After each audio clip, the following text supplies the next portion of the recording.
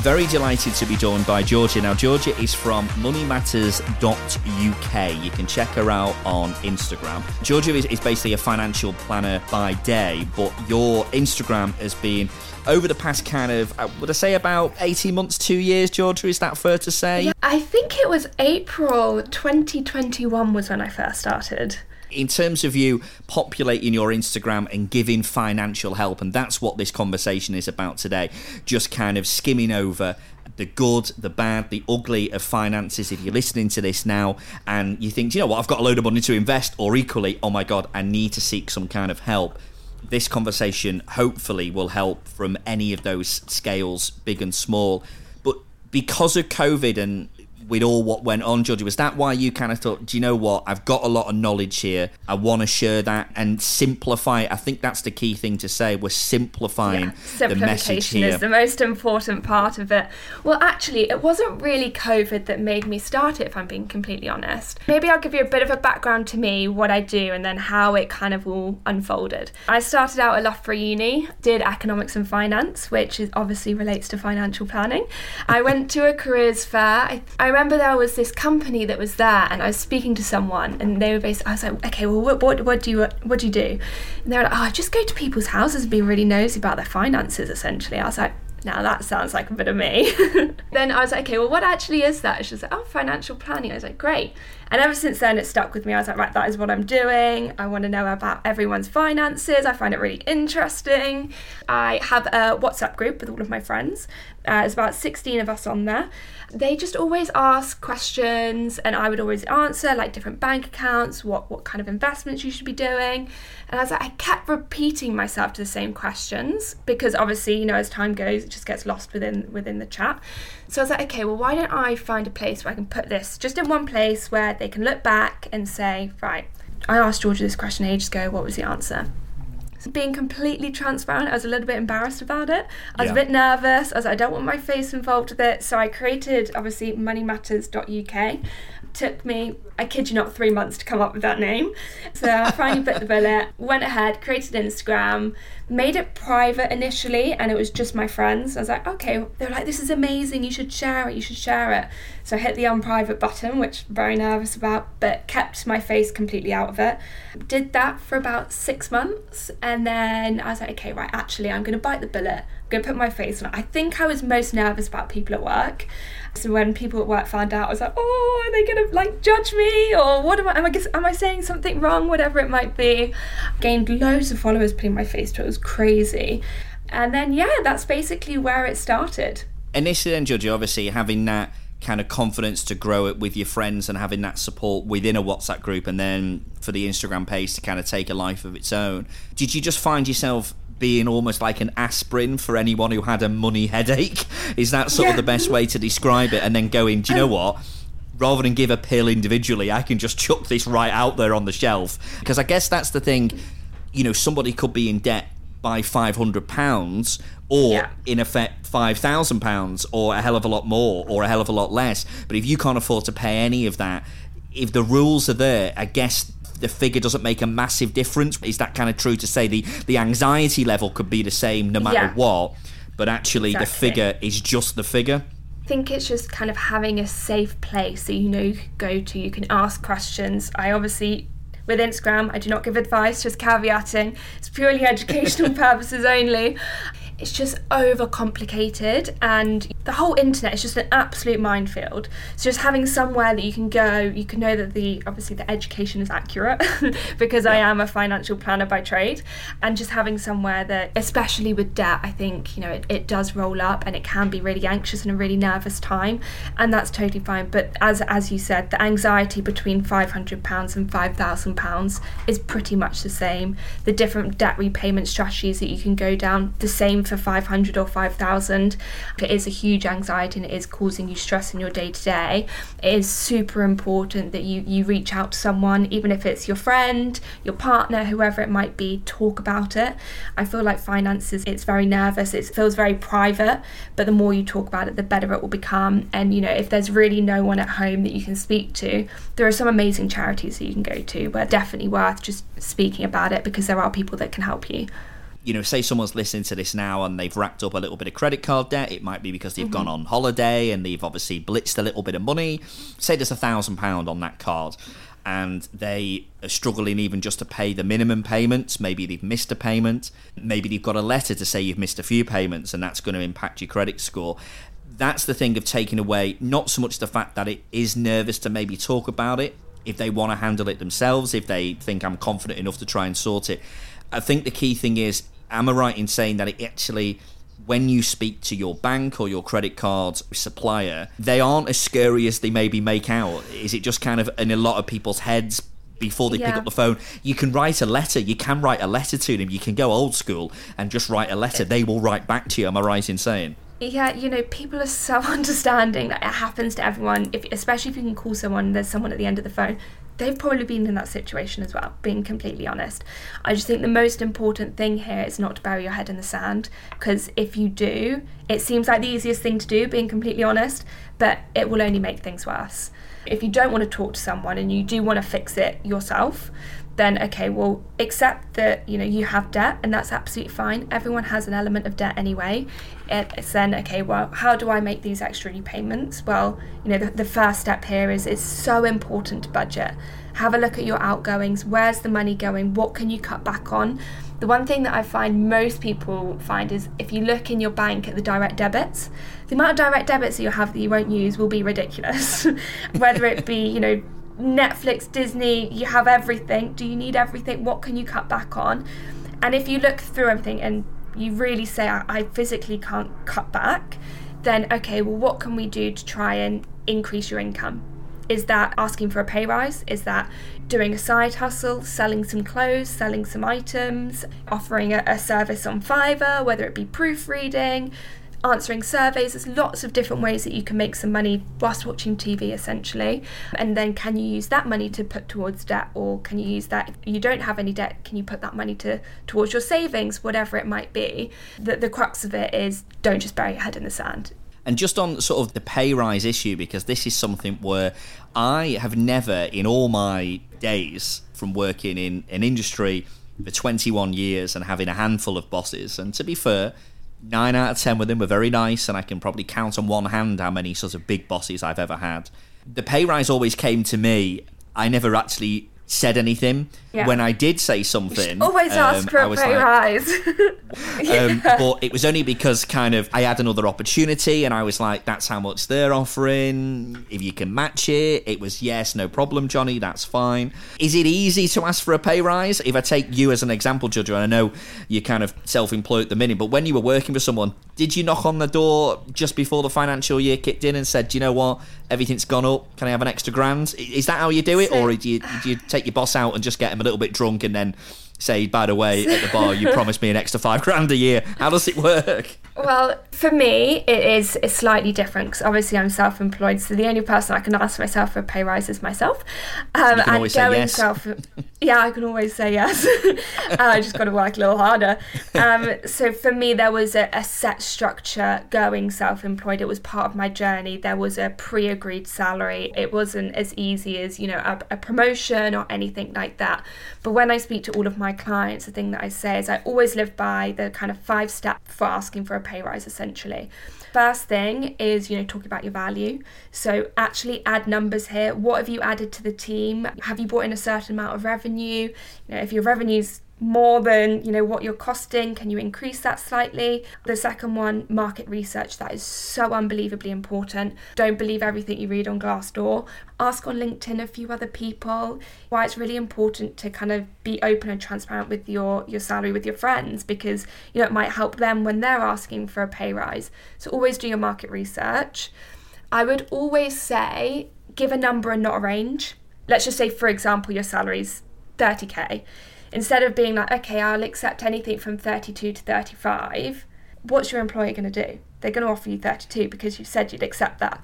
They're not going to go ahead and give you the 35. So never offer a range, always offer a number. And I always say with a number, offer slightly more than you want. If you wanted a pay rise to 35, say, look, 37. Yeah. They'll come back and say 35. You're like, great, that's what I wanted. So always a number and never a range. That's my, number one tip. Fourth one is time appropriately. So out for a beer is probably not the best time. That's not when you want to be talking work and not when you want to be talking finances. Don't approach your boss, when they're super stressed and busy, because what are they going to say? No. What I always say is try and book in some time, a performance review with your manager, whatever it might be. And that's when you ask for the pay rise with all of your research that I've done, your values, what you want, etc. Sometimes they'll say no, and it's accepting that and saying, okay, well, why? Why are you saying no? And if they're like, okay, well, you haven't done X, Y, and Z, say, okay, well, if I do X, Y, and Z in 6 months' time, will you give me the pay rise? And they'll say, okay, we'll consider it then. Book that 6 months in their diary straight away. As another review, what can they say if they say no again? You're like, well, I've done X, Y, and Z like you told me to. So what do you expect? And then, if it's still a no and you think you're being underpaid, then perhaps it is worth looking elsewhere. And I think it's also just really important to be humble and polite about it, but also confident. Don't go in being really cocky, because that's not going to get you anywhere. And any good boss, especially if they've been, your boss for 6 months, a year, they will know what makes you tick. They will know what makes you annoyed. They will know what football club you support. They will know what's going on, from a private point of view. So all of those things, they will know what makes you tick. And also as well, if you do love your job, and I was very guilty of this, it shouldn't necessarily be a reason why you shouldn't ask for a little bit more, because if you're performing or you are working extra hours above and beyond what you do and it doesn't balance out, then it is probably, you're in the right place to say, do you know what? I can take all these skills somewhere else. But again, not being cocky, just reminding them of how lucky they are to have you. If you leave, it's going to cost them money to replace you anyway. Recruiters aren't cheap. So, it's in their best interest to retain employees. Oh, the other one that I would give as a little bonus is role play it. Practice it with your friends. I had it with one of my best friends just before Christmas. She had her performance review. I was like, right, you're going in and you're asking for a pay rise. I'm not expecting you not to do that. And she was really nervous, which is absolutely normal, but we just practiced it. We practiced a few different scenarios. So whatever happened, she was prepared. That's also a way to kind of build your confidence before you have that conversation, because talking about finances and money is nerve-wracking. It's totally normal to be nervous for that meeting. That's fine.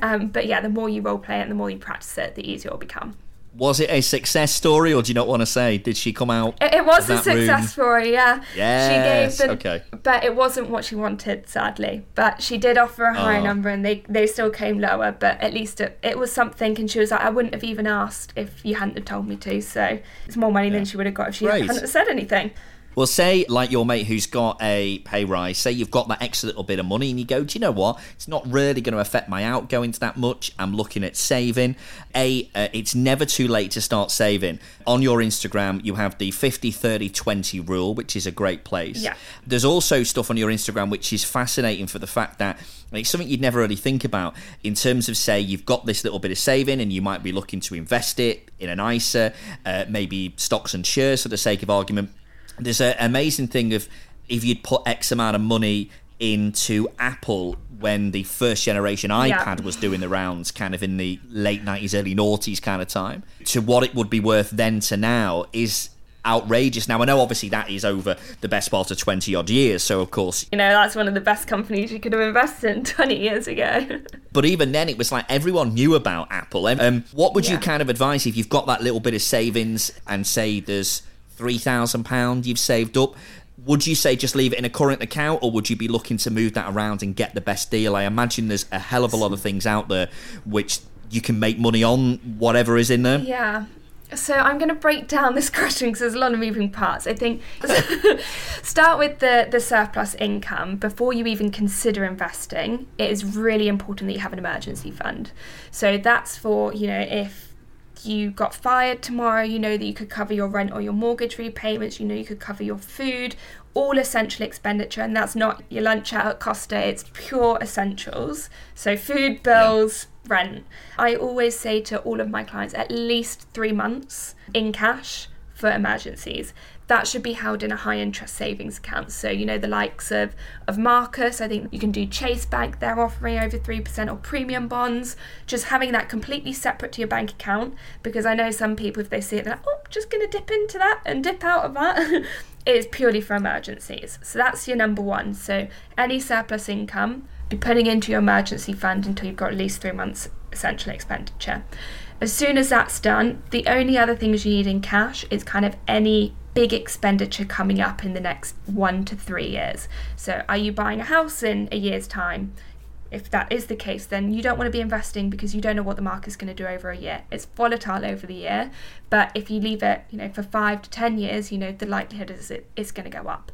So it's just always important. Any big expenditure, also keeping cash. At that point, when you've got your emergency fund, any expenditure, that's when you look at start investing. That's when we say, okay, well, this money is for future me, maybe 5 years time, 10 years time, whatever it might be. We need to get that working slightly harder for you. We do not leave that in cash because it's going to be eroded by inflation. So it's just worth noting that. So it's okay, well, I want to start investing. Where do I even begin? I always say to everyone, if possible, use a stocks and shares ISA. What that essentially is in high level terms is it's just a wrapper around your investments. So it's just a bubble essentially that goes around any investments that you have.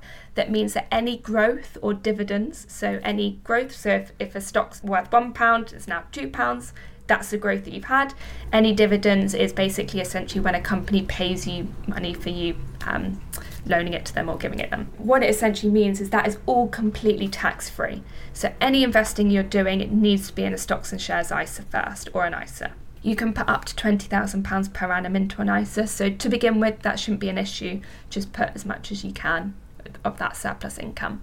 Then it comes to, okay, well, where do I even begin investing? Because there's a whole universe of, you can invest into thousands and thousands and thousands of different companies. It's like, oh my God, it's so overwhelming.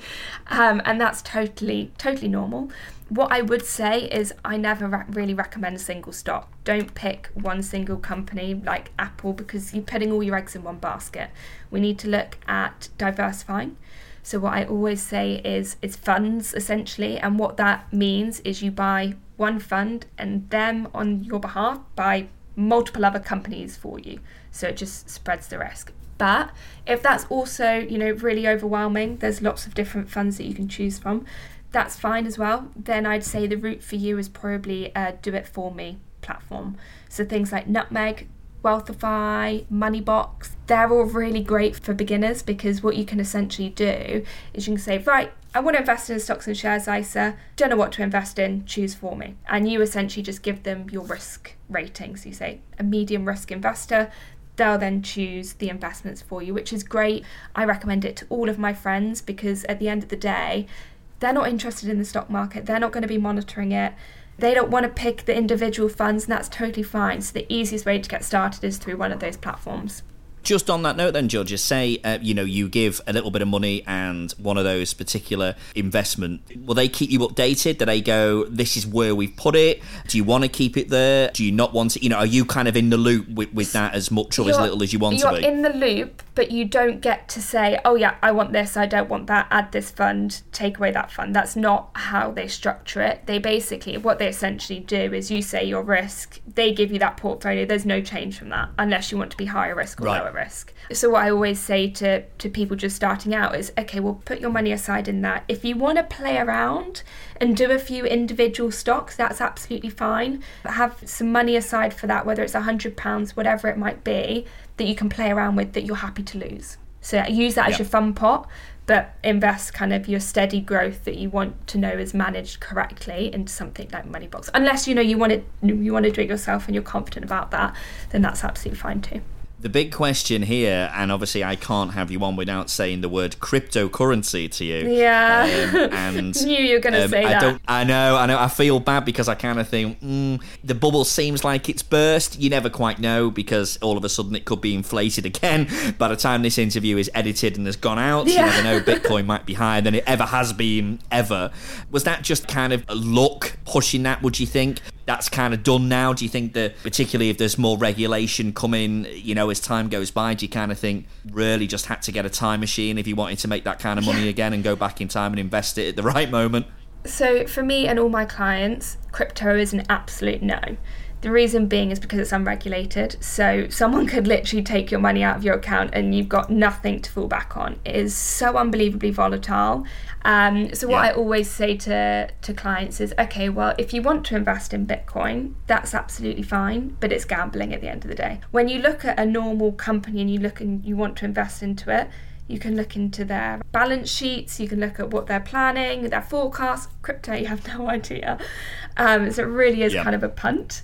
So I say anyone that wants to invest in crypto, invest what you're happy to lose. Don't put your life savings in there. That is the worst thing that you could possibly do. Just put a couple £100. It could turn into a lot more, great. If it doesn't, it's not the end of the world. It's not going to impact your financial plan.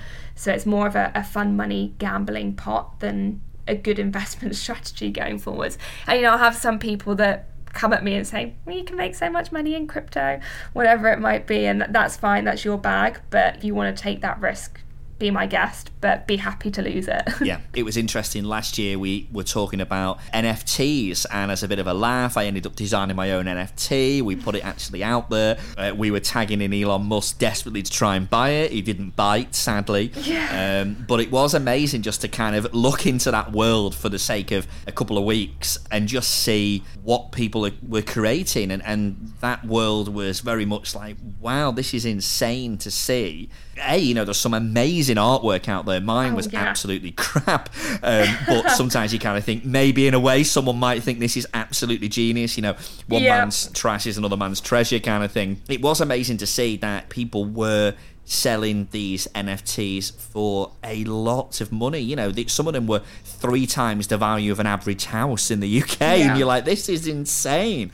But to sum it up a case ago, and it is just like putting a tenner on a horse at 14 to 1. It might come in, or it might win, or it might not fall at the first hurdle. Just a couple more things to very quickly touch on here, Georgia. Student finance, it isn't just free money.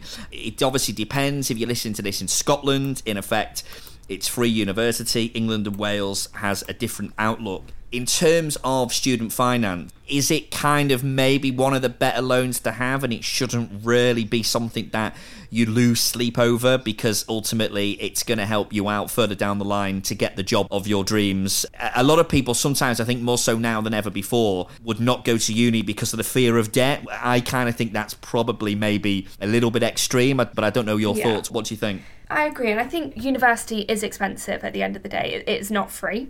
So it is definitely worth considering, is this definitely what I want to do? Because at the end of the day, you are going to pay back some or all of that loan. So there are some great apprenticeships out there as well. So it's just making sure you don't just go to uni for the sake of it. You do genuinely want to go. With university, it is a difficult one. I don't necessarily see it as debt. It doesn't count towards your credit score. It doesn't count towards like borrowing for a mortgage. What I see it as is an additional tax rate. So an extra 9% on top of your income, and you just kind of got to forget about it. I have people come to me and say, should I pay it off? Should I not pay it off? And, this is, for a whole other podcast without opening that can of worms. But it completely depends what your forecasted salary is going to be. And, I work it out for some of my clients. And yes, it does make sense to pay it off early, but I'd say that is the last thing. So if you've bought a house, buying a house, if that's something that you want to do, should become before you even consider paying back your student loan. And your student loan is purely when you've got nothing else to kind of pay back, if that makes sense. That's the route that I go down. I mean, I think being completely open and transparent, I've got around about 50k worth of student debt, but that doesn't worry me. I don't see that as oh my God, I'm 50k in debt. I just know over time that will be paid off, and it's not like credit card debt. It's very, very, very different. You absolutely should not lose sleep over it, because for whatever reason, if you were fired or you didn't have a job, you don't have to pay it back. It stops with your earnings, so that's kind of a nice sort of comfort blanket. I do get it. It is painful when you get your pay slip if you're employed and you see that big chunk going out every month, but it's just something that you kind of have to accept. But absolutely, please don't lose sleep over it. I'd say one of my biggest regrets with student finance is I obviously did a placement year, which was really great, had a great time. I got paid on my placement year like the majority of people do. I still took my student finance for that year just to give myself a bit of extra income so I could go on some nice holidays. I look back Now the most doing expensive what I holiday do, or night out ever. I know, like with the interest rate, that is the most expensive holiday. What was I thinking? But part of me is like, okay, we're never going to get that time back. It is that balance. But if you are on placement, don't be stupid like me and also take the student loan. Yeah. How much is this really worth?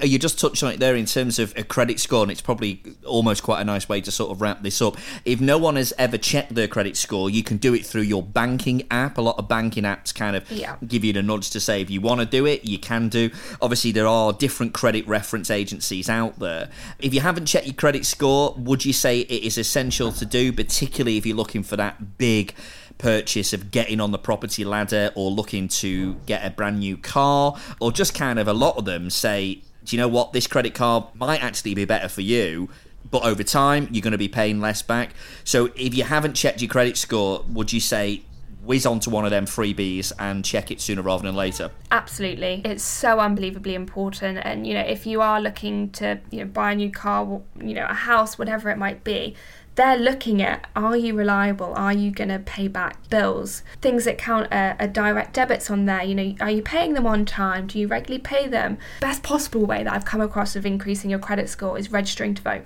It's the easiest one to do. Takes you 5 minutes. And that instantly boosts your credit score. So that's an easy no-brainer. Credit cards, love-hate relationship, depends. Are you going to pay it off every month? If you do, then it's great for your credit score. If you don't, then it's really bad for your credit score. If you do have a credit card, don't ever withdraw cash from a cash point.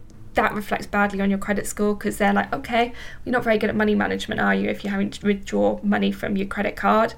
With a credit card, another thing you can do is low credit utilization. If you have a 5k limit on your credit card, never spend that 5k, maximum 2-3k on there. But pay it off every single month in full. Please don't leave them. Credit card interest rates do rack up.